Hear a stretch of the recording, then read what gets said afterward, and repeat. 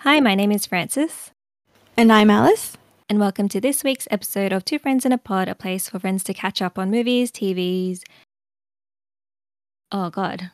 For two friends to catch up on what I forgot. What do we say? Movies, TVs, music, and pop culture. I always make it up. It's always different. Yeah, I mean, it's same.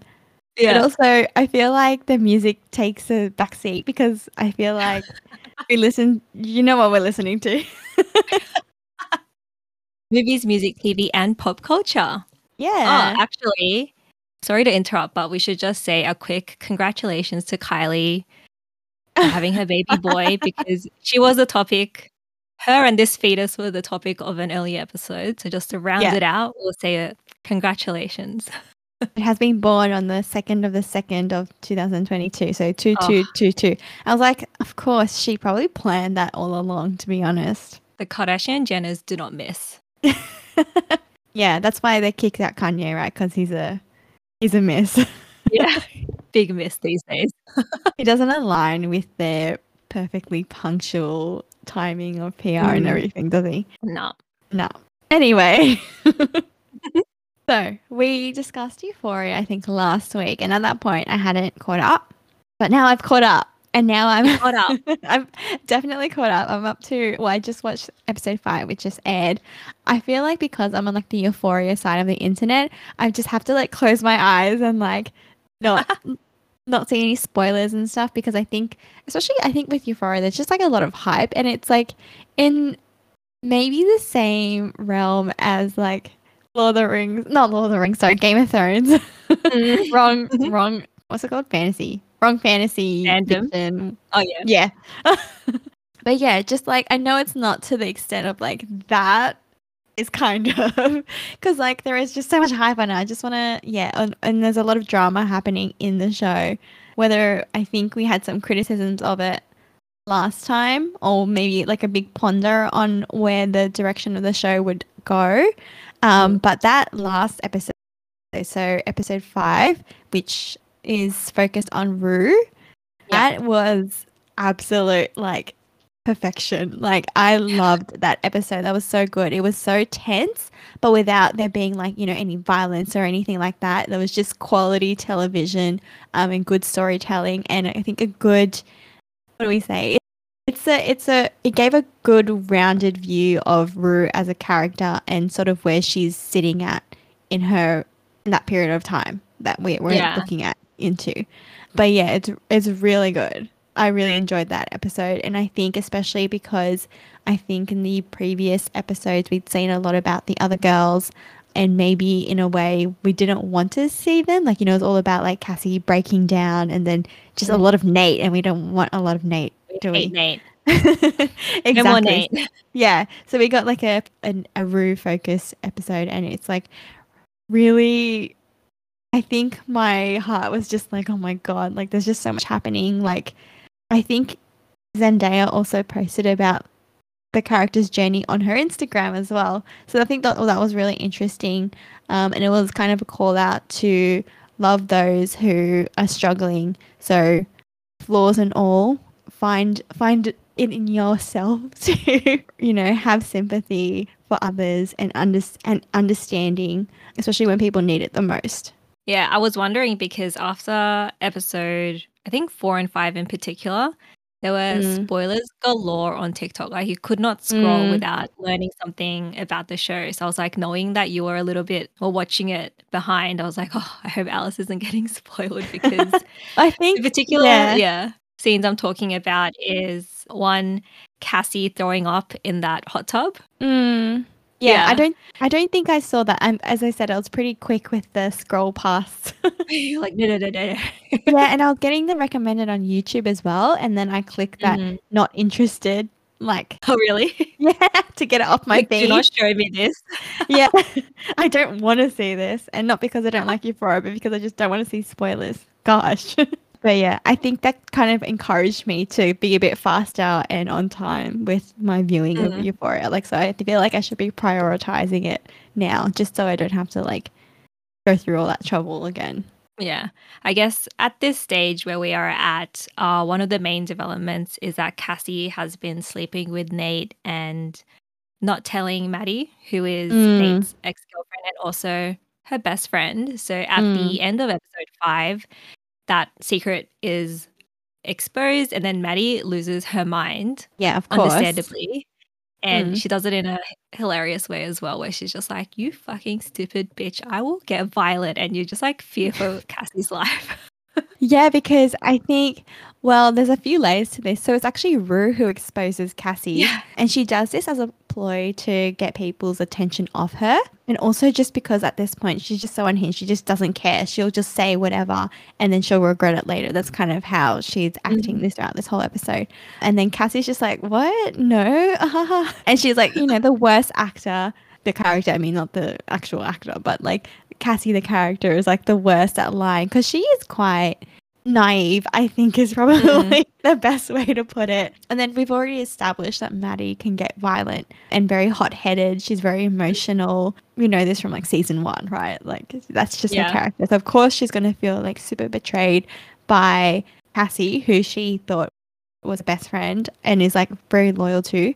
And then also the fact that it's Nate as well, like who Cassie is well aware that Annie has a tumultuous relationship with. They're Mm. always like on and off. It gets violent. It's very emotional. That's just like you. Why would you go there out of All the everybody? boys. Yeah, out of absolutely everybody. Like it can't. Yeah, it's Nate, It's grenade. the grenade. Yes, Yeah. bloody Cassie. Yeah, bloody Cassie. And I guess the other development is that Jules, Elliot, and Rue have been hanging out more. And because Rue is so like really, she's fallen deep back into her drugs, she's relapsed and she's using drugs quite heavily. She's really standoffish and sort of closed off from Jules. And I feel like Jules can feel that she's not really present when they're hanging out. And Mm, unfortunately, I think we have to remember that these are all still kids as well. The way mm, Jules sort of finds solace in this crack in a relationship is to cheat on Rue with Elliot, sadly. yeah. Because I think on the internet, and my hunch is that a lot of like kids or younger people are writing, they're like, oh, how could she cheat on her? That's the worst thing. Like, Mm, Rue has issues, but Jules should have never have done that. Whereas I think mm, she didn't do something right, but you can see why she felt so lonely. And this was her yeah. way of coping with it in an unhealthy way, which she shouldn't have Yeah. done. But you can see why. Yeah, I think so. I think she Mhm. found solace in the friendship that she was forming with Elliot as well. Like that seemed like a Yeah. genuine connection. So you can see why that kind of happened. And it's not because she doesn't love Rue. Like Yeah. you can love someone and also be unhappy. I think is Yeah. the other thing. And then Elliot is actually the one to tell Jules what's been happening. And then Jules confronts Rue's mum. I guess that sets up like the whole episode. But yeah, like I feel like this episode kind of just is like the turning point, I think, in this season because we've kind of seen the Rue slowly like digress into her like former habits and everything. She even goes so far as to get a whole suitcase of drugs with the intent of like selling it and stuff. So it's pretty bad, right? And now she's been exposed. She doesn't really have, I feel like she feels like she doesn't have any friends or like connections to anyone because everyone has sort of betrayed her. She doesn't have Jules. She says, you're dead to me. It was heartbreaking. Yeah. She like, that she doesn't mean it, but she also like Yeah. kind of does as well because that's like the ultimate betrayal, right? And even the friendship that she'd formed with Elliot, like that's gone too. She doesn't have a good relationship with her sister because she like lied to her blatantly. Her sister still loves her. Her mom still loves her, but like it's just difficult. It's difficult to be with her, I think. Yeah. And her poor sister Gia is living in Yeah. such a unstable environment that I feel so Mm. bad for her. Like this girl needs therapy ASAP because she Yeah. is on the edge, like constantly seeing, is her sister gonna die? Like is she's gonna Yeah. die today, tomorrow? Like she's never at peace. Yeah. And she feels really guilty all the time as well. Mm. And her sister's always lying to her. So like what's she supposed to do? Right, she's a She's a young kid. sister. She wants the approval of her, but she also like doesn't want her to be hurt, but she can't like just let her sit. So I think like it was in season 1 where Rue convinces her to like let her out of rehab. So this poor girl, like remember this, they're in high school and her little sister's probably like Yeah. 15 or something. She's really young and she just has like this weight of like her sister's sobriety like weighing on her Oh as my well. God. Yeah. Like how? It's difficult. how. It's absolutely difficult for everybody involved. Yeah, and I think this episode 5, you see Rue she's at her lowest point, I think, in the season. Mm. So like you said, Mm-hmm. she managed to get a whole suitcase of drugs from like this really creepy, scary drug dealer Mm. who has said like, if you don't sell it and if you don't give me my money back, like she literally basically says, I will sell you to sex traffickers. Like Mm. she's I'll very do clear about whatever. that. I'll do whatever I Mm. want with you to get that money back. And now Rue's at a point where she hasn't been able to sell the drugs. She actually took some because her mom found out the drugs are all gone now. They flushed it down the toilet. Mm. Her family knows she's relapsed. All her friends know. She's like yelled at all her friends, and now the relationships are fractured. And so she goes back to the drug dealer and basically says, I can't. Well, shows that she wouldn't be able to sell the drugs and give her the money. So Mm. it ends on a very creepy note. Sure what's gonna happen to our dear Rue. Yeah, very like compelling television for sure. And I think, yeah, well, I'm excited to see what's going to happen next episode because, well, what can you do from here? Like, it just seems like there's no hope for anybody, really. Yeah, I guess one of the things people are saying is, oh, Euphoria glamorizes drug use or whatever. But this episode, No. there's no glamour, please. I don't think it ever has glamorized it just because people look good and everything's like heightened. Like the people themselves, like I don't think that makes like drug taking things like that glamorized. Yeah, Because we've I seen from the agree. beginning, Rue struggled. She is not well. Like I think they glamorize when she's better actually, when she's sober and with Jules and happiness, like that relationship is very heightened. But I don't think it has shown drug taking. It shows both sides, right? Like the good sides of it, but also very much like the bad side of taking drugs, especially when you go down the path like Rue's taken, where she's taken them to kind of relieve herself of any feeling of reality, basically. Yeah. Yeah, and especially this episode, I think, yeah. Oh, God. It was tense. It was just very like, tense. and I think one part of you like, oh, of course she's not going to die. It's Zendaya's character. Like, she's the protagonist. She's like the main draw. But sometimes I was just like, I don't know what is going to end up happening to her. It is exactly. so tense because and it is so on edge. It feels real in a way. Yeah. Like, I think there's a scene where she's like zipping through the traffic. Oh my God. Yeah, and like you actually wouldn't be surprised if she got run over because like the way that they've shot it, she's just very close all the time to being run over. And she's at this point also not thinking clearly. So it's a combination of like, okay, she is not thinking straight. She's running through a freeway with like traffic going like both ways. It's just, it's scary and very, very tense. And of course, people are saying this is Zendaya's Emmy episode. I wouldn't be surprised either. I think Euphoria is also shot in a way that people would take it seriously. I think, especially for like a teen show, I think they tend to get overlooked with awards and things like that. And I think there's enough seriousness and like we've always talked about like what's the TV equivalent of cinematography? Also called cinematography still. Yeah, I think so. Okay, well, yes, the cinematography of all the episodes and stuff, I think, give it enough edge. So maybe. Well, she was acting her little heart out. That was some serious acting. Oh, she was acting capital A when she's like yelling at her mom and oscillating between just absolute fury that her drugs are gone, then just like just betrayal that she thinks her sister ratted her out, to just sadness, like that begging, being like, please, like I don't know what to do. I didn't mean that. But then, going back to like rage and saying, I hate you. You're the reason I'm like this. You fucked up. And it's a lot. A lot. Yeah, I think it really cements her acting abilities. Well, yeah, we all know she was good, but like that was really solid. Now there's like no doubt. She good. Good for sure. Do you have any predictions? Or is it like it's so uncertain that you have no idea how it's going to end this season? We all know there's going to be a showdown between Maddie and Cassie. I feel like that's going to happen because I don't think that was properly done this way. This episode. It was a clever reveal, but we're going to see like the ramifications in the next episode. I feel like so Kat's character as well seemed like she was on Maddie's side because like that's just I mean, against the rules of feminism, really. you just don't do that. Yeah, so I feel like Cassie's only ally at the moment is going to be Lexi, and even Lexi's disappointed.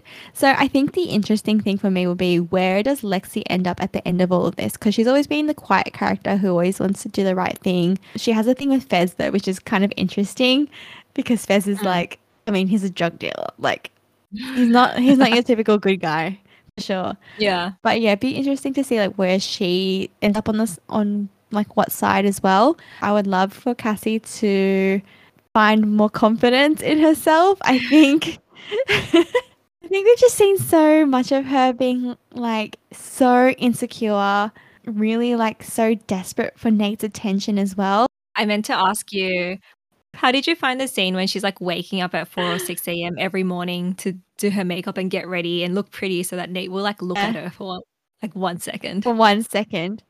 I Yeah. think, yeah, like it speaks of a girl who's deeply, deeply insecure. And it's not because of the ritual. It's not because she put in 3 hours. You know, she couldn't put like 30 minutes in or whatever. It was just the like obsession with just getting a single look. Like you weren't expecting anything. You were expecting less than the bare minimum, basically. Because she knows that it's wrong. That's the thing. She knows that it's so wrong that she needs to steal a glance. So yeah, I mean, I enjoyed that scene, like the way it was shot and everything, and how she was like getting more furious with her like face rolling and that as days go by. At those jade rollers, just like up and down, up and down. But she was doing it so, yeah, but she was doing it so furiously. I think she was just a very fixated girl, and I think she needs, yeah, it just speaks of someone who needs something more like to her life. I think she needs to get satisfaction from, I mean, that was her whole journey, wasn't it, to like stay away from boys, be single and like find herself and stuff, but she's still dedicating her whole like existence to a guy still. Like she needs to not do that, basically. Yeah, hopefully by the end of season 2 she takes some steps towards achieving that. Yeah.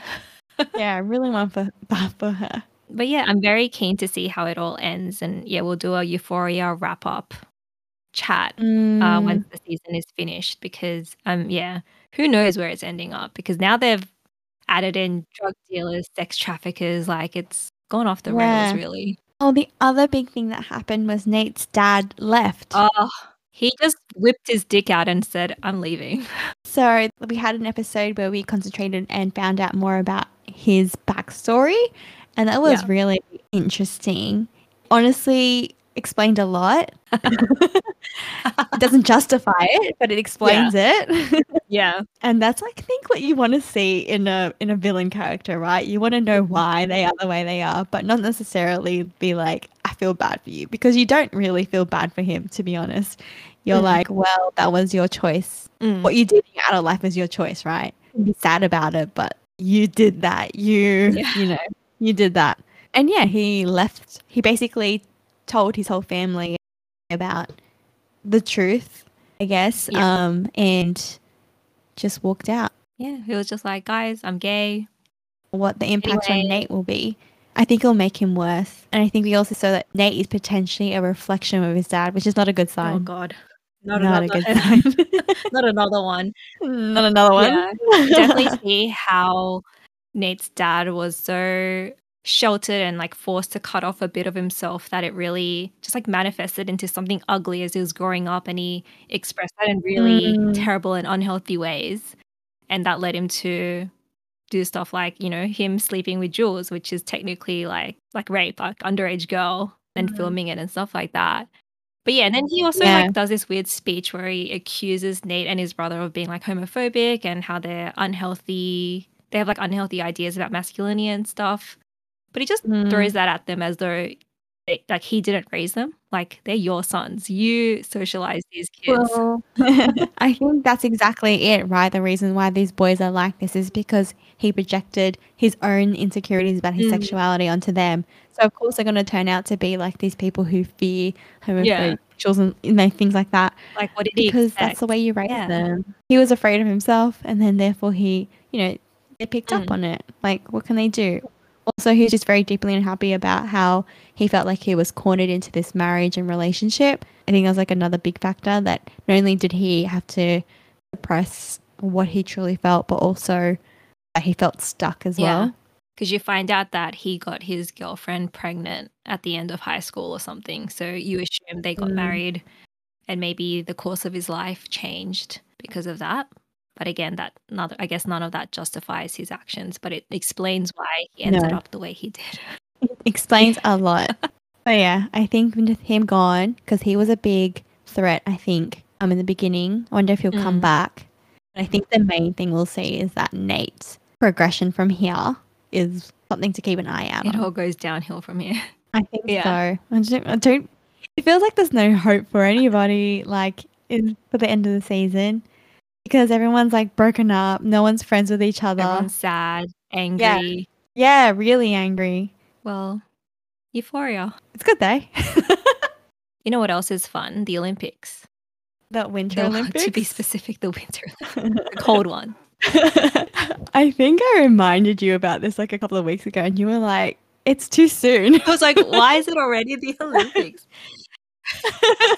Like the Olympics don't wait for you. And also it feels weird because we're very much in the midst of summer in Australia. So the thought of winter hasn't even come across our minds at all. Like what are we? We're nearing February is the end of summer, isn't it? But it doesn't feel like it's the end of summer. I think the other thing is that the Summer Olympics were delayed by a year. So there wasn't as long as an interval between the two hot and cold versions. But yeah, I didn't personally feel ready for the Olympics to be on, but they went ahead with it anyway. Did you watch the opening ceremony? No, because I didn't even know that it was happening. I was like, what? What? Did you watch it? Was it good? No, I didn't. And because I forgot that it was going to happen as well. But I was reminded of it. And then I saw some clips.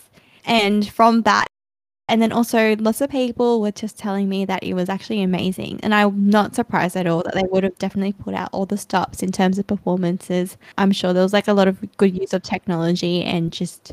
China would have brought it. Yeah, exactly. I have no doubt in my mind that it looks good. So I kind of haven't revisited it. I wonder if that's worth doing. But I feel like I didn't have to because I felt confident that they were right. It was good. I don't need to watch it. Not it's good, I must watch it, but good. I don't have to. But yeah. You watched any of it? I literally watched nothing. So I'm relying on you. As I said, we were chatting before recording this. I said you're our official Two Friends in the Pod Olympics correspondent. So all my Olympics information is filtered through you. Which is so sad because I know like nothing about sports and I watch very selective sports as well. Like when I first turned on to watch the Olympics, which was only a couple of days ago to be honest, I was like curling. I feel like a lot of people enjoy that sport, but I don't know anything about it and it doesn't sound very interesting. I'm sure it's very good. Like, disclaimer, I'm sure it's very good. But I just like, when I heard it, I was like, oh, I'm not like super interested in it. I think I tend to gravitate towards ones where there are like more tricks. Like tricks or like basically... Like flips? Skating. Yeah. Yeah, so like, jumps and stuff like that. So I think there are like snowboarding where they have like the big jumps and stuff and you do like all the turns and all that sort of stuff. Like I don't mind those events, but I specifically watched 2 events like with full attention. So one was let me get this right, freestyle big ski. So this is new to the Beijing Winter Olympics, and I feel like I'm behind on like some of the news about athletes and stuff because I think I don't really pay attention to sports until the Olympics. I don't dabble in the Australian Open. Dabble. I don't like the World Cup. Watch any other competition. Right, okay. Yeah, World Cup, nothing. I know nothing. Yeah, but you know the Olympics. The Olympics. Yes. Yeah, I know. Yeah, that's when I start hearing about like athletes and stuff. So I think I'd heard about Eileen Gu on the weekend. So she's pretty young. She's 18 years old and she's American Chinese. And she's actually an American citizen, but she is representing China in the big ski event. So a lot was riding on her performance as well. I think she's been a big spokeswoman for the sport in China and I guess around the world. And again, this was like the first time this event was happening in the Winter Olympics. And I watched her win gold, which is actually pretty cool because I felt like I was just watching it and I was like, oh, hey, Eileen Gu is in here. Like I've heard about her.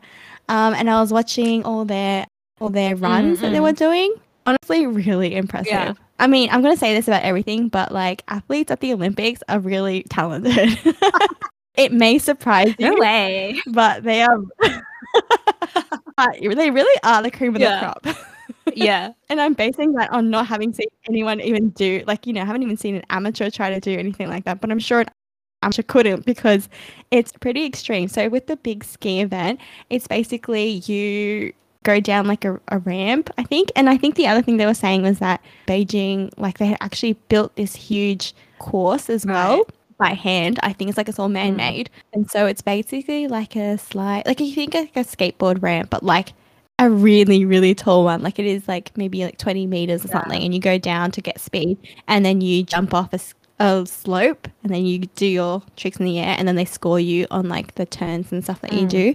I think this time around they were looking for the touches of the ski, so you had to like grab your ski and do like poses and stuff like that. And I think they did rounds, so they do 3 rounds and then it's your best 2 that they get a score based on.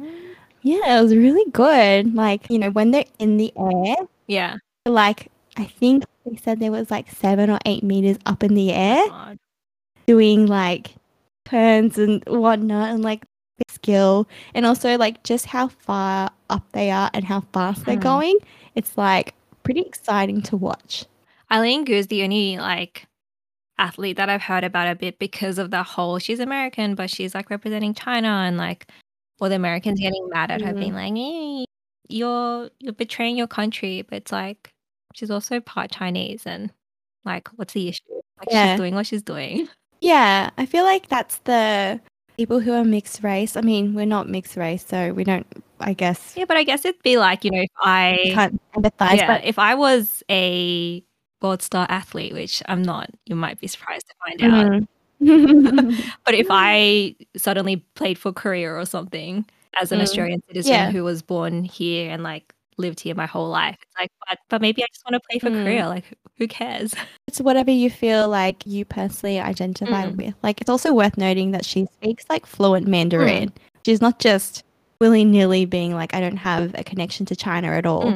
She has her mother. I'm sure like culturally she was brought up that way as well. And then she speaks fluent Chinese. So why not, you know? And then I guess the other thing is that she can't win. So America or skis for America is like not representing China, but she represents China. She's like not representing America. So like she can't win, what basically. They wanted to do. And it's like that weird thing where it's, well, like a lot of people experience racism and stuff. And it's like, oh, go back to where you come from. And then when people actually do that and be like, okay, well, I'll play for another country, my cultural heritage instead, people get really mad at you. Like you're betraying, like you owe something to America when she doesn't. Like that's her home too. And it will always be her home. She just has 2 homes. Like that's possible. Yeah, exactly. And also she's so young. Like, yeah, she's also really smart. I think she's like going to Stanford or something. And she's like a Victoria's Secret model. So what have we achieved, Alice? Yeah. By 18. Moving on. I think she's also got like a lot of endorsements and some. Yeah, I think she's making bank in China. Yeah, exactly. So can you blame her? Well, yeah, exactly. Yeah, I'm sure that that's playing a part in her choice to ski for China. But can you blame her? You would probably do the same exact thing. Like, whatever. Why are you judging her? Yeah. Don't pretend that you're above all that. But yeah, a very emotional run. Yeah, I think it was all like on the last run as well. It's almost like she had planned it. Like, you know, she did really well in the first run. Second run was good as well, but not as good as the first and not as good as other people. And then the third one, she absolutely like smashed it. She got like the highest score. Yeah, and then whereas the other, I was telling you, like the girl who came second had been doing really well in the first run and the second run, and the third run she made a mistake. So that might have been to a detriment. Like if she'd done that one perfectly, would she have won gold? Like I don't know, maybe. I'm not 100% sure. Yeah, just like really emotional. I think just because like the whole gravity of like the Olympics, like it's every 4 years. You train so Wow. hard to perform in this one event, and you only get like one chance, Yeah. right? Like there isn't a second day to do it. You have to qualify. If it's not your day, the Olympics isn't going to be like, I'll take that into account. It's like train for another 4 years and come back. Yeah, it really is. So it's like it's very heartbreaking to see when athletes make a mistake or like just don't do as well, because you all know that they are obviously very, very talented and they all very athletic and can do really well. So yeah, it's really heartbreaking to see when you see a little mistake that could like, yeah, cost them the medal or like the winning spot. You know, we can say like second is good too, but Not I gold. mean, that's the thing. We put so much emphasis on coming first, and so it's like, well, of course she's upset Yeah. that she didn't come first. Like, yeah. The thing I saw was one like Japan has a really popular male figure skater. I don't know his name, but apparently he Yeah. did a I don't know routine, whatever you do it on. Yeah. And then his skate got caught on like a hole in the ice, because when previous skaters like do their jumps and stuff, they can leave little notches, and his skate got caught in it and his jump or spin screwed up, so he messed up because of that hole in the ice, which is like so sad, because like you said, they trained for 4 years, and it's not like he could have helped that hole in the ice. It's not his because of his skill, it's because of this Yeah. like just unfortunate series of events where he ended up jumping or whatever right at that spot and then messed up his routine. Yeah, exactly. Oh god, I could never be Olympian. Exactly. That's actually the other event we watched. The men's short program, which is like ice skating. Yeah, that's the one I watched. So his name is Hanyu Yuzuru. He's very famous, popular. He's won many, many medals. I think he's won the last 2 Olympics or Oh my something god, like that's that. even sadder then. Like he's definitely proven that he's very talented already. So not winning gold, I think, doesn't hurt him as much as maybe some other athletes, because he is just already popular. Like, you know, he'll just win the next one, something like that. Not to like, you know, dismiss his talents or anything, but like sometimes it be like that, right? So I was watching the men's shot program, and I think I didn't ever like pay attention to figure skating. However, after listening to Tonya Harding won the podcast and also watching Tonya, I didn't realize just like the athletic skill you required to do figure skating. Like it's pretty intense. Like not only do you have to do these movements in ice, like fast pace, you need like the absolute strength to do the turns, to spin on one leg, to pull yourself up, and then also have the artistic capability of a dancer as well, and to be able to do like the choreography. So it's just like, it's really hard. Like I couldn't even fathom being able to do any of that, let alone both. So I have utmost respect for the sport. I think watching Tonya and like listening to her story and stuff, I think it's pretty evident that it's a very conservative sport. Totally. Yeah, I have heard some like criticisms of it. Like Hanyu is like typically underscored. Like this is what people have been saying, that he's like very underscored usually because he doesn't really present as like very typical masculine figure, which is something that they look for in like the men's figure skating. So I think that's like one of the criticisms of Nathan Chen, who's like an American figure skater. Like I don't know what his ethnicity is, to be honest. His parents were Chinese. Okay. So he's like an Asian American, and he never wears anything like flamboyant costuming. He's just very much like, I'm a straight male. Like he very much presents himself as that. And so I think there's just like a little bit of like, well, figure skating is such like a feminine sport, I suppose, in contrast to other things. So there's a lot of like criticism about that. Like, because I think the part of it is that you get judged on your aesthetics as well as your performance. So it's like the whole package. So it's actually really hard to be good, because some people just don't possess it, right? Like if you don't embody the typical figure skater or something. I think that was... You may not ever win. Which is so sad. I think that was similar with like Tonya Harding as well, because she had immense strength and she wasn't maybe as elegant as the other female skaters or as dainty, but because of her strength she could do like the triple axels or whatever. But then she was frequently marked down because she didn't have that typical feminine gracefulness, or not to the extent that maybe her peers had. So yeah, I think it's a lot about just, I think gymnastics is the same as well, where you got to a certain level have the look and just like the vibe of a gymnast, not just be Yeah. able to do the flips and stuff. Yeah, exactly. Like you need all that strength, all that elegance of a dancer and everything, but then also just embody what they want to see. And, you know, what they want to see is very much a straight, rigid framework, I suppose. But yeah, so it was pretty amazing to see all that. I think one of my favorite, and I already told you about this, but like one of my favorite routines was he was from France, Adam Xiao-Him-Fa. So he did like a Star Wars routine, the most elegant Star Wars routine you'll ever see in your life. And he was wearing all black as well. And then he had like I want to say it's like a satin sash or a pleather sash or something, kind of in the style of like Jedi, but like very, very subtle. So if you know, you know. But then I think like the references to Star Wars were quite overt. So like you had like the Darth Vader, the breathing in the beginning to set the mood, and also the heavy, the like march. And I think his last movement was him pulling out a lightsaber. Like he didn't physically pull out a lightsaber, but he did the movement of it and had the sound effects and everything. So it was a very strong performance. So I think it really suited the choreography that he did. So you had like start off with like lighter march and then it goes into like so heavy movements. So I think it's really fun to watch the choreography because they get into like the character of the song and the characterization of the program that they want to embody. Yeah. I think there's a lot of fun in that.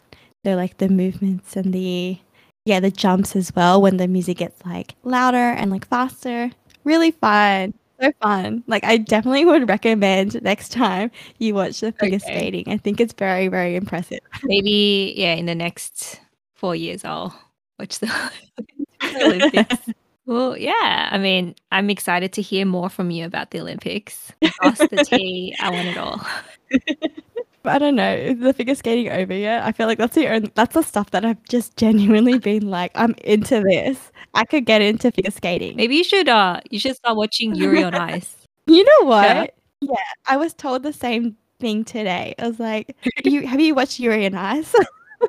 I haven't even heard of it. Really? But I feel like, feels like that would be maybe if there was like a sport anime manga that I could get into. Maybe it's that. Because you know how like we both tried to read Haikyuu or watch Haikyuu, sorry. And we both just didn't vibe with it. No. Yeah. I don't understand the Haikyuu love. I'm sorry. I think it's just, I just think like sports anime in general just haven't really grabbed me the way it has other people. But I don't know why. But maybe ice skating is the one to change me. Maybe. Then I feel like I would love to learn more about it because I think it's really technical. So like you do your triple axels, but then you like talk about like your turnouts and stuff like that. And I think some of the leg movements as well, to be able to do that, if you watch it like in slow-mo, it's like very, very impressive. So like have their whole body weight basically on like the edge of their blade on a slant. Like maybe this is why it'd be a good anime because like you could do all that in like great detail because it is very, very impressive. Yeah. No, I think it sounds like you'd be into it. You should watch it. And it's like very popular. It won 3 awards at the Tokyo Anime Award Festival. Wow. What else wins awards at the Tokyo Anime Festival? No idea. I've got to wait. Best television. Okay, let's see. Other things that have won are like Demon Slayer, Zombieland Saga. Have you watched that? Is that the one where it's like zombies make a band? Oh my god, there's all these like pretty girls, but why are they zombies? Yeah, so a student becomes an idol and they're brought back as zombies to become an all zombie idol group. Interesting. Oh god, maybe I'm into this. Maybe we should watch this. I feel like I've watched the first episode of this, or I've seen it. Yeah, I wonder. It looks funny. It's like a weird concept, like zombies and idols. Yeah, it might be worth getting into. Seems like something Jackie would watch. What makes you say that? Just a lot of anime girls. Okay, the criteria is low. Yeah. Any more thoughts on the Olympics aside from this little anime digression? I don't know. I wonder. I haven't actually looked at the schedule. I feel like I'm not very prepared for this one. Yeah. I think I'm not as familiar with the sports as well. So I know with like the Summer Olympics, we're more familiar with like the events that are being held. So I know like, oh, I want to watch the gymnastics or something. Like that's what I want to do. But for this, I'm like, I don't know. I'm not that familiar with any of them, to be honest. Like I just saw it on TV and just like decided to watch it because it sounded interesting. So I'm not sure what else I'll watch, to be honest. But I think figure skating is my new thing. I just felt, I don't know if it's just like also just emotional because like the amount of like, strength, ability, choreography, everything of that in like 4 minutes, 2 to 4 minutes or whatever.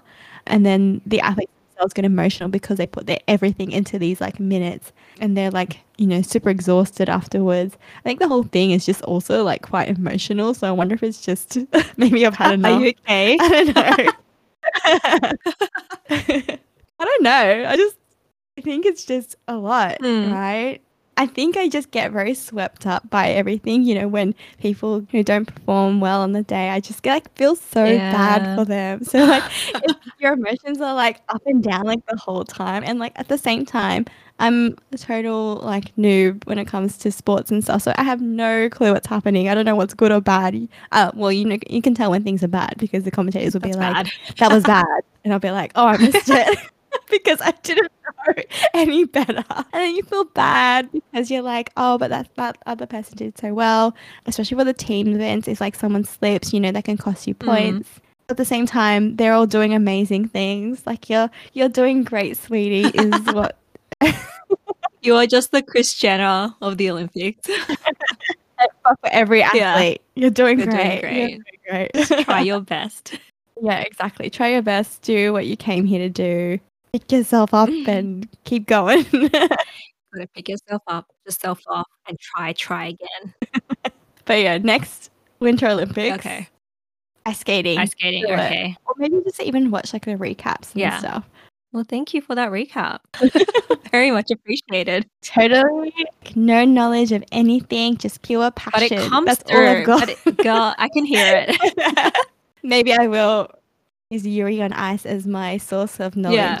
You know, instead of Googling things and watching YouTube videos like a normal person, I'm just going to watch an anime. We all learn things in our own way. Yeah, as long as the information is being absorbed. Love that. And no, what are you going to say? Oh, no, you go. No, I was just going to say, what about Encanto?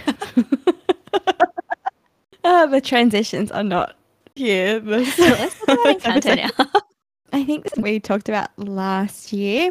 We're like, oh, so excited to watch Encanto. And I think we actually got it wrong initially. We said it was a Pixar film, but actually it's a Disney film and it was released in cinemas. But we didn't watch it in cinemas. We watched it on Disney Plus when it was released. So we watched it and I would say it met our expectations. I think it even potentially surpassed it in some ways. Say surpass. In some ways met and in some ways surpassed. So I guess we were both excited for the movie. I think purely because Disney movie, like why wouldn't we? The intrigue of the storyline as well, like felt different. And then in addition, the music. So Lin-Manuel Miranda. Or is it Lin-Manuel Miranda. Lin-Manuel LMM. LMM. I always forget which way the MMs go. Yeah, so he was composing the music for this film. So there were definitely expectations to be met. So in terms of like his delivery of the soundtrack, I think met my expectations. I think it's where the story and the emotive, what do you call it? The emotion and the story. Let's just keep it simple. The emotion and the story. That surpassed my expectations because I didn't realize it would be like that. I think I didn't know. I think we were speculating on the powers. I think we got that right though. Yeah. In a way, yes. In a way, I think we, speculate, oh, she doesn't have a power, but her power is like kindness or caringness or a big heart, which technically turns out to be true. Yeah, in a way, yeah. So it was like, oh, it's definitely going to be something intangible, right? Like something not like strength like her sister Louisa or like the ability to create flowers like his other sister. Isabel. Yeah, Isabella. So it wasn't anything like that. It was just the heart of the house and the family, which is pretty important to the Yeah. movie. I think we sort of also maybe assume that it would go on a bigger adventure. So she might have to go out and venture beyond her town and outside of the house Mm, to find something that would help bring the magic back or save the family. But when you mm, actually watch it, it's quite contained. Like you don't really go beyond the house a lot. Like, and even when you do, you're only within a tiny small mm, town. But I think it mm. does a really good job of building like the family relationships and telling a really good story within such small confines, like in a pretty narrow space. And I think, I don't know how like Disney does it, like Disney pay us, but I'm being honest here, where they just make it so emotional. And by the end, you're like, oh, like it's a Mm, really cute story. But then a certain point hits and you're just like, I think I'm going to cry. Like, this is too much for me. yeah, Like, it just like the build up is so strong and just in subtle ways that you don't yeah, notice it doing it to you. And then when it hits, it hits. yeah. And the way you can feel it coming as well, and you're like, oh my god, Stop. stop. I think, yeah, I think we both had like that moment in the movie where we're like, oh my god, the grandma, the abuela, Abuela. the abuela again. Because I think like it's a different, it's similar but different culture. Like when we talk about Mm. Coco, the abuela in that like plays a different role in that movie. But I think we're always like, oh my god, it's always the grandma. It's always gonna be the abuela who's gonna hit us where we don't want it. They know how to real strategically, yeah. But I think as well, like Yeah. this story is a little different, where there's no real antagonist or evil villain. So the problems from the story come from people's normal flaws, and specifically the grandma. Mm, She has she's someone who escaped basically like a like sort of like a refugee and rebuilt her house alone and raised her family on her own after her husband died. And she kind of holds on to that so strongly that she's scared of losing her family. But the way she projects that is by mm, overemphasizing people's gifts and putting their values solely in their superpowers, essentially, and dismissing people mm. who don't have gifts, like Mirabelle. So, Mirabelle. yeah, Yeah. that's like her flaw, and it's a personal flaw. And that's what creates the Mm, fractures in the story. So, there's no real villain. mm, It's a more human story in a way, because you can't just be like, "Oh, that's like the evil witch," or something, mm. which are probably more common in more traditional older Disney tales. Yeah, I think like she does kind of become the villain in that first half of the movie because you're like, where, she's so mean to Mirabelle, I think, as well. Like unnecessarily Yeah. mean, like in subtle ways as well, which make it even Mm. meaner, like their passive aggressive comments. Like things like that where you're like, oh my god, Mirabelle, Like, I feel like so bad for her because yeah. she's trying her damn hardest to like help out and do something because she feels like because of the abuela, like, putting all this pressure on her and the family to emphasize those gifts, as you said. I think she feels insecure about her inability to have like a gift as Yeah. well. And I think that always is in the back of her mind that she's never going to be as good as everyone else. So she has to like compensate with like other Mm. things, like just try extra hard because it takes her effort to do things Yeah. as opposed to other people who like have these gifts and things come to them very, very easily. So yeah, it's pretty interesting that like I think you were saying that you didn't really move beyond like the Mm. house or the village or anything. And it's because everything is about like the family Mm. structure and the whole plot revolves around how everyone's relationship within the family, but also specifically the relationship with the grandma, Mm. who is like you call her like the matriarch. Yeah. Is that the right word? Yeah. Like she's the head of the family, so she controls everything. Even if you disagree, you kind of just go. You kind of Okay. have to go with it, I think. Yeah, I think so. Mirabelle's mother, who is the abuela's daughter, she's always like, you should be kinder to Mirabelle. She can only like encourage it, but Mm. she can't enforce that. And also doesn't feel like she can argue with her. And that's how Mirabelle feels as well. Like she can't really defend Mm. herself, I think. Yeah.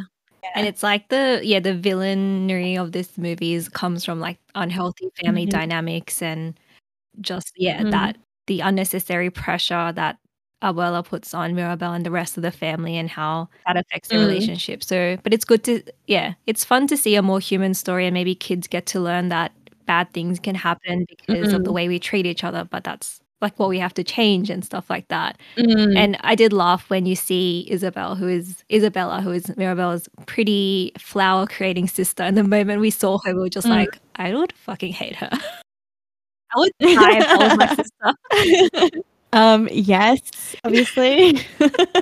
Is perfect princess.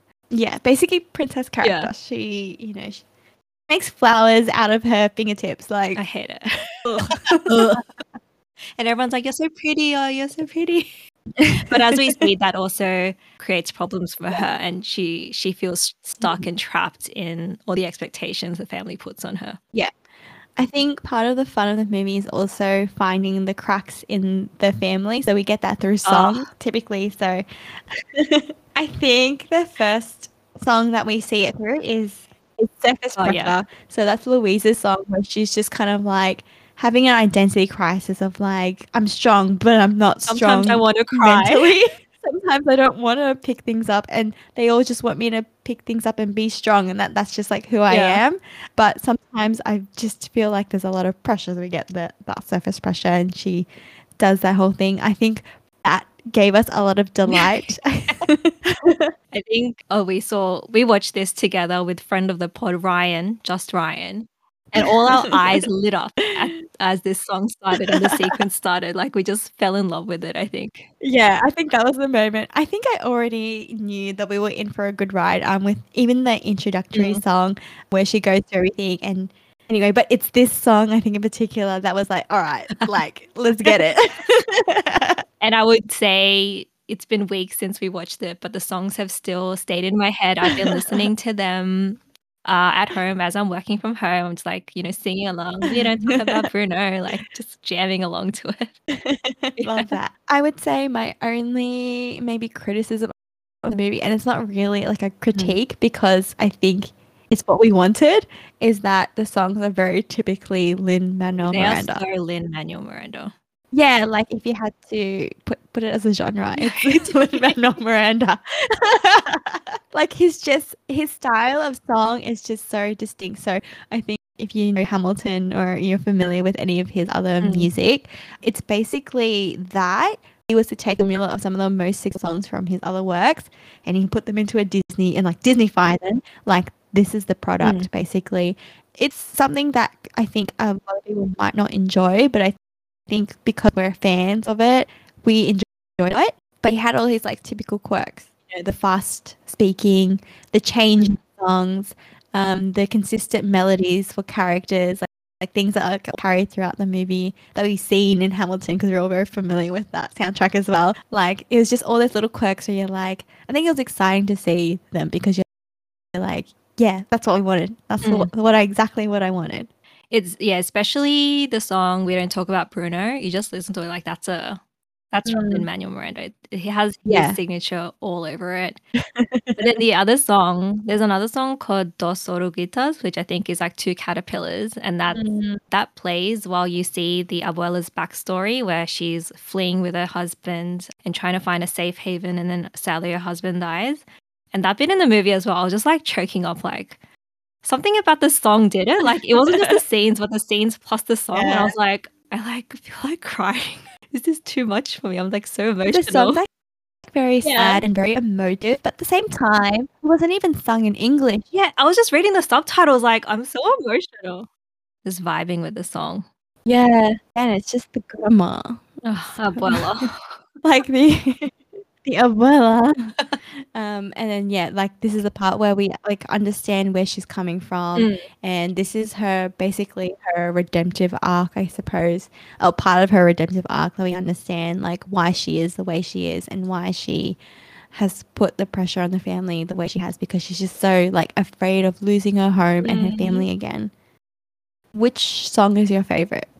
I have to say the one that I keep going back to is, I think it's called What Else Can I Do? And that's actually sung by Isabella as she's like discovering that she doesn't have to be the perfect pink purple princess. She can grow things that are imperfect and, not symmetrical, and that's still okay. I keep singing that. The Hurricane of Hakarada. Yeah, I think my initial reaction when after the movie was that Surface Pressure was my favorite. And I think it's because of what we mentioned that it was like the turning point in our minds from like good to great. But I think like upon reflection, it's the same as you. So it would be like, what else can I do? I think at this point we're fully in the like we got to redeem this family. Everyone's unhappy. Like I think that in addition to it's like a more I don't know pop song I think as well. Like it's more It like gives more show tune vibes as well. Like it's very you can sing along to it very easily, I think, compared to Surface Pressure. yeah, Yeah. And it just has like a very yeah, earwormy melody. yeah. And then in addition to the lyrics, I think kind of encompass like really everybody is expected to be very perfect, and sometimes they're not, and that's fine. Still beautiful. And the character design, the animation, all so cute. Especially Antonio. Oh, it's like the cutest boy. The cutest Oh my baby god, boy. we were like dying. We were like, why is this cartoon boy so cute? His eyes He were had, like killing me. the biggest Oh. eyes in the world. Like the eyes the size of his whole body, which isn't very big. Yeah. He was just like basically eyes on legs. Like he was so cute. And he's just staring up at you and he's like a little boy who loves animals. I was like, oh my god. Yeah. It was so cute. And that was his power, that he could speak to animals. Like he had the best room. Oh my god, yeah. I reckon. Actually, yeah, I swear it was a bit weird how everyone got these amazing magical rooms, which fair because the whole premise is you open a door at a certain coming of age ceremony and it creates like a special space for you related to your power. And I was like, surely this family could have just like built Mirabelle a nicer room instead of having her in the nursery for the rest of her life. Yeah. Like, surely. How like it's honestly like you get a little bit angry about how much they mistreat Mirabelle.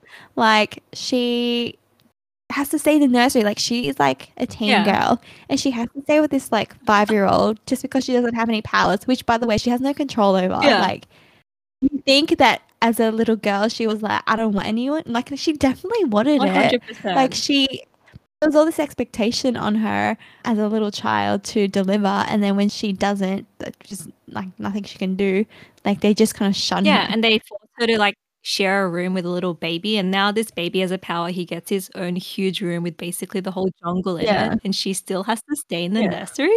You could build her another house. Honestly. Yeah. Well, I mean, in the end, they built a new house, so hopefully they made her a nice room. Well, she got her a door eventually, but it was on the front of the house. So the whole house is her room. Good. As she should. As she deserves. She deserves it, right? Yeah. But yeah, Encanto. It's still, it's such a lovely story. It's sort of simple in a way. Like we said, it doesn't go off on big adventures. It's very contained within the family. But like the songs are good, the animation's beautiful, and it stays with you. Yeah, through song. Hurricane of Jacaranda. Hanging vines. Yeah, it was good. It was very fun. Yeah. It's definitely something that it would have been nice to see in cinemas as well if there wasn't the pandemic. The little thing called the pandemic. Pandemic. When will it end? When will it end? Actually, on a side note, have you watched the trailer for Lightyear?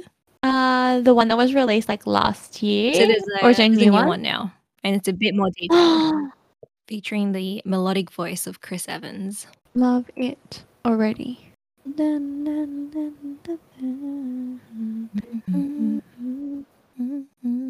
Okay, give me 5 seconds. Yeah. All right, I'm done. Oh God, this is your first live reaction video to the trailer for Lightyear. This is how it starts. The reaction. Go. My reaction is Disney Pixar have done it again.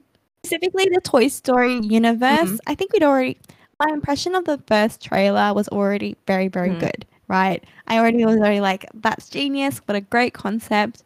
It expands the Toy Story universe without having to rehash the same old thing over and over again. Because we all know that Buzz Lightyear, the toy, is based on like a space character or whatever. However, again, the Toy Story universe not only told us that we needed Toy Story 4, which we didn't need, but, you know, it was still good, I would say. Like, it was very enjoyable. No one wanted this, right? No one asked for this. No one was, like, begging on their knees, I need to see more Buzz Lightyear. However, I am so excited for this right now.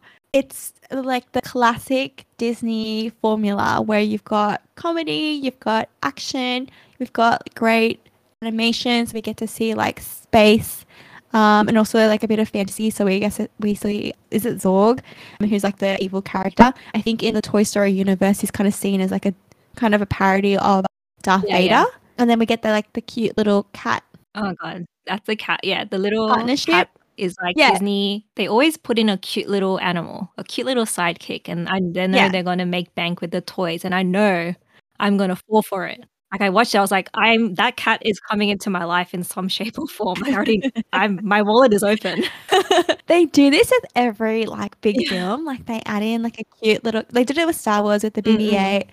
They do it on like the princess movies and things like that. There's always a little side character that's really really cute in animal form. Mm. And you know what? It works. That's why they put it in. It absolutely works. You get more comedy and you also get cuteness. So like you get not only the adult audience, but you also get like the kids audience who might just be like cat cute. It's very simple, Yeah, but but it works. I'm literally sitting next to two porgs right now.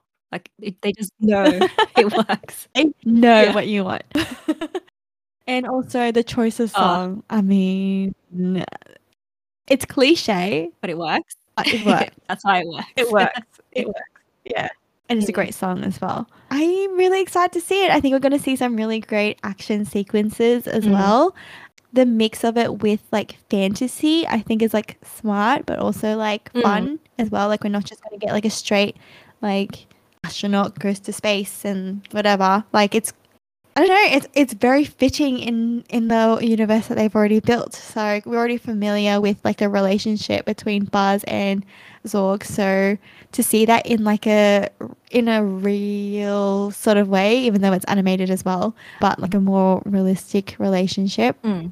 I'm very excited. Yeah, it's kind of didn't know what to expect from the earlier trailers, but it looks very action heavy, more so than I had expected, and sort of like some sort of conflict with maybe alien creatures or just space creatures. So definitely keen. It looks Mhm. interesting. I can't wait for it. Yeah, I think so. I think it's like, yeah, pretty clever as well because I think we've all, well, our gen, I want to say, grew up watching the Toy Mm. Story like franchise, so from 1 to 4.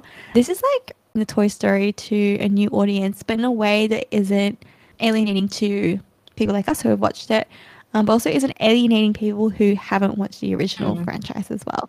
So like you could watch this with like fresh eyes and be like, oh, it's an astronaut going to space and like fighting aliens and Mm. stuff. Whereas we know like, oh, it's Buzz from Toy Mm. Story.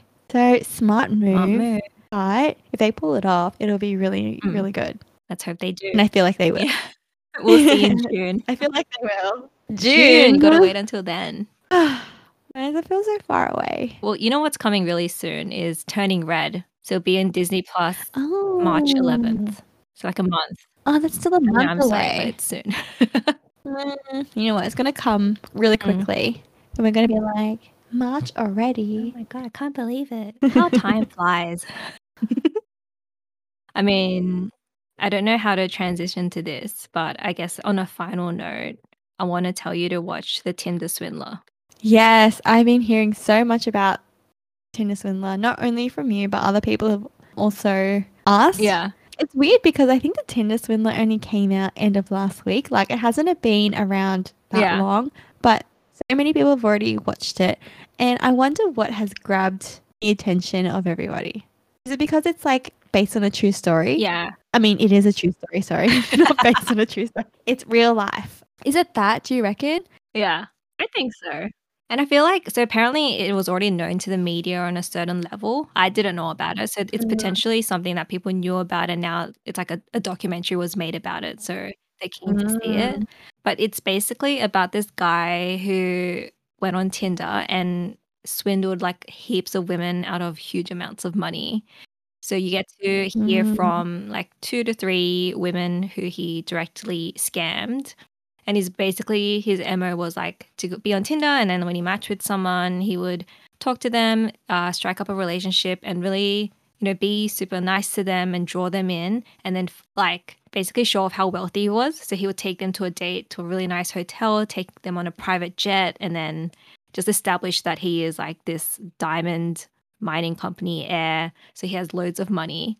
But then he would say stuff like, I have enemies, like they're out to get me, blah, blah, blah, blah, and establish that sort of like level of danger as well. So later on, once he's gained the trust of these women, he can say something like, oh, my enemies attacked me. I need to go into hiding. I can't use my credit cards. Like I need money just like to hide. And then these women would send him money and he would swindle them. So that's basically what he did repeatedly to I feel like at least like 6 or 8 women across Europe. So it's basically the story of how he managed to do that. And I think it's just sort of interesting. On one level, people might watch it being like, oh, how could these women fall for this? Like I would never, like I think there's a temptation to watch and be like, oh, they're so silly. Which I think like it's really easy to think like that. And you'd want to think that you wouldn't fall for a trick like this. But then I guess like, I don't know, I was just thinking, yeah, maybe you wouldn't. But also I think everyone probably has in their life like a group of maybe 5, a handful of people, maybe like 5 people who if they were like, I really need money now, you would send it to them because you love them and you trust them. So I think for these women, like he just managed to get to them and build up that trust. So it was someone they truly loved. Like they were thinking about settling down and having kids and living together. So I guess, yeah, if it's like your fiance or something who really needed money, you would be like, yeah, okay, like I'll send it to you. Like you wouldn't question it, right? Yeah, that's true. Yeah. And I'm sure he also like picks his victims as well. People who like tend to trust easier than others. I wonder how he knows that they have money, or is it just he like picks the amount based on what they can afford? No, I think he's like a master scammer. So he does things where he sets up families and makes like fake pay slips and all that they can submit to the banks to show that this is how much they make, and then they can get bigger and bigger loans and apply for new credit cards over and over again and just like build up their debt. So he can go around and party and fly on private jets and stay in hotels and go on boats. Yeah. Wow. Is it a spoiler if you mention if he's in jail or not? Well, I think it's all over the internet, but I think, do you want me to say it? Okay, so he's not in jail. Oh gosh. Okay, tell me no more. I will watch it. But I would say it's like, sad, interesting for the first like 3/4 of it. But then at the end, you meet one of his last victims, and she's the one who goes scorched earth on him. Like, she's the one who goes, I will meet crazy. I will take your crazy and meet it with my crazy and just enact revenge on you. And that's where it just becomes really interesting and funny because she's just like, I will not take no for an answer. I will take you down. I will get what's mine before anything happens. Wow. So it just like, it's so basic and then it just like ramps up towards the end. So I definitely recommend you watch because she makes it funny at the end. Yeah. Okay. All right. It's on the list as with everything else. It's on the list. But honestly, like it only came out like not long ago. Everyone already watched it. Someone has a life. Wait for me. Because I was watching it and like for the first girl you meet, she matched with him on Tinder and like the first day they ever met. So the first date they ever had in real life was at like a hotel bar or something. And on that same day, he's like, hey, I'm going to like Budapest or something, like another country on my private jet. Do you want to come with me? And she like flies with him to another country on his private jet, like the first ever date they have together. Yeah. So I think that's why some people are like, why would you ever do that? Like that seems questionable. But maybe you personally wouldn't do that. And maybe that's like not the safest thing to do. But I guess it in the end ultimately doesn't justify him scamming her. Yeah. Oh, of course. But you could, I think that's why people kind of watch it be like, I would never do that. Yeah, but some people would. Some people would, yeah. Some people yeah. And I guess it makes like all the lies seem more plausible if he's able to do something like that on the first date. Yeah, that's why they trust. They're like, oh, like at the drop of a hat, he can just like call a private jet and like fly me somewhere, put me up in this like amazing hotel. Like, yeah, he must have. So maybe they need to do better to protect people from these scammers on their app, like their duty of, But then again, how do they know that people are being scammed unless it's like reported or like he's in jail or something, you know? That's true. But yeah, definitely. Very interesting. Imagine just Ryan was like, Alice, I need $5,000 now. I'd be like, what for? He's just like, I need it. I'm on the run from my enemies. We're like, for free. Just tell me which car park to meet them at. Yeah, exactly. Why do you need $5,000 for that? He's just like, I need to leave the country. I'll be like, I'll drive you there. I don't know. Anything to get out of giving him 5K. I'll put in so much effort, but not $1. You'll physically hand-to-hand combat someone, but not put in $1. All right, like I'm sure it wouldn't cost $5,000 to get someone to throw hands for me. Get someone much cheaper. This is budget. Put an ad on Facebook Marketplace. Yeah, or like what where you call people services, like Finder or something. I don't know I forget the name, but yeah. I need someone to defend my honor. Put in your offer. Yeah, so that's a Tinder swindler. Interesting. Very, very interesting. Yeah. Anything else? The only thing I've been watching is All of Us Are Dead. That's the thing I've been trying to get through before. Good. I think for me personally, suffers what I fear in a lot of like Korean dramas or just like dramas in general is that it's too long. Yeah, that's my only thing. I feel like it is a bit longer than I would like.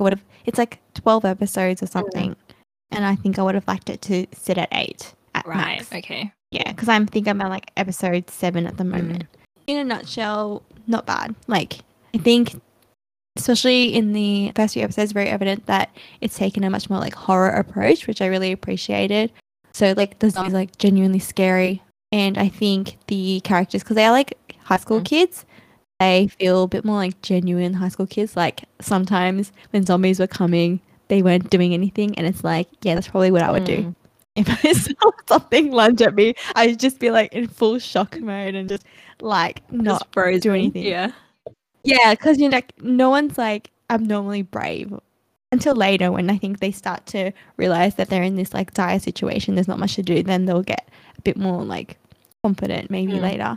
I think also there's a more emphasis on like the emotional state that's involved with having people who are your friends turn into zombies as well. I think with a lot of zombie movies, it's very much about the interaction between the survivors and how they survive, I guess, keep surviving. Isn't it a lot about like, you know, keeping your humanity and who are the real monsters? Yeah, like about community and establishing like leadership and what would you say, like them figuring out like a plan together in order to survive and move through the school and get out and all that sort of stuff. Like that kind of thing. It's about like that interaction, like because it can get political. You're going to have like opposing views of like we should do this, we should do this. Yeah. But I think some of what we see, which we don't get to see, we have seen. I'm not saying it's never been done before, but like I think zombie films that I've seen recently, they don't have that emotional aspect of like someone you know turning into like a zombie and then how that impacts you. So yeah, it could be like, I think there's more like lingering moments on that, like, oh, my friend is a zombie, and like they have like flashbacks of like their friendship and things like that, or like, you know, like their mother turned into a zombie and you're just like fully emotional about that because like that's your, you know, it's your mom. Yeah, so I think like the fact that it is like a drama, we can linger on those moments a little bit more, but yeah. Yeah, we'll see. Okay. I know it's based on a webtoon. Yeah. Oh, okay. Yeah, maybe we'll wrap it up there. I think next week we're planning to do Tall Girl. The Tall Girl Saga, the Tall Girl 1 and Tall Girl 2. Two average height girls talk about Tall Girl. Oh my gosh, I don't even know if I'm average height. I would say I'm pretty below. Depends which country I'm in, but in Australia I would say I'm below. Below to average girls talk about Tall Girl. Yes, so Tall Girl 2 is coming out, which is a sequel that we didn't think was going to happen because I think you watched Tall Girl. Yeah, you talked about Tall Girl. Well, you told me about Tall Girl 1 when it came out and you said like it wasn't very good, so I didn't even bother. And now we're going to watch, well, I'm going to watch both of them. You're going to watch the sequel and I guess we can see what we think. I think I have to watch the first one again. Okay. I don't really remember. You're going to have to reconsider your thoughts about it. But I saw the trailer like pop up on my Netflix homepage. I don't think I'm gonna like it. Just gut thought. She's just so tall. Yeah, I think it's because the dialogue is so basic and very obviously trying to portray like an image or like a message, sorry, not image. Or maybe an image too, but it's very much like they're enforcing, you know, rather than like getting you to figure it out, they're like handing you the morals. It's okay to be small. Don't you want to date a short guy? A short king. Yeah, but I think conceptually it's interesting. I just like think the delivery of it, I think I won't like. We'll find But out. we shall Yes. see. I could be like, that is the best movie. I doubt it, but it could be. Could be. Never say never. Yeah, don't knock it till you try it, right? Also, I included the bit about Genki in our last episode. Oh, really? So I feel like, you know what? Let's dream big. Let's manifest Genki sponsoring. Should we hashtag Hashtag Genki? Genki, tag Genki. Get Genki all up on us, because I think now that I've tried it, we both love the drink. So it's genuine. We're not even We're lying. not even lying. This is a cry We for genuinely- yeah. We would only ever endorse products that we genuinely love. Genuinely. Even the apple flavor, I love it. We bought this with our own Yeah. money. So Genki, please sponsor us. Yeah, basically. I don't know how, but you're a new product. So any publicity is good publicity. We're your target demographic. Yeah. I was like, I'm not sure if they're new, but we're definitely the target demographic. So yes, please sponsor us, Genki. Specifically, give us free Genki. I would take free Genki. Oh my god, yeah. Like literally Like, just not even money, just give us free Genki and we'll talk about it on the pod. Yeah, which will like cost you like nothing. Oh, my throat's a bit dry. Let me just take a sip of this cool, refreshing Genki with its lovely, fresh grape flavor. Wow. 0 calories, Alice? Can you believe that? 0 calories, 0% sugar, all the good Wow. stuff. Nothing bad here. Yum, yum, yum. Anyway, that's the sort of delivery you can expect if you sponsor us. We'll do it more convincingly though. Well, yeah. Thanks for listening, I guess. Yes, and talk to you next week about Tall Girl 1 and 2. Bye-bye. Bye.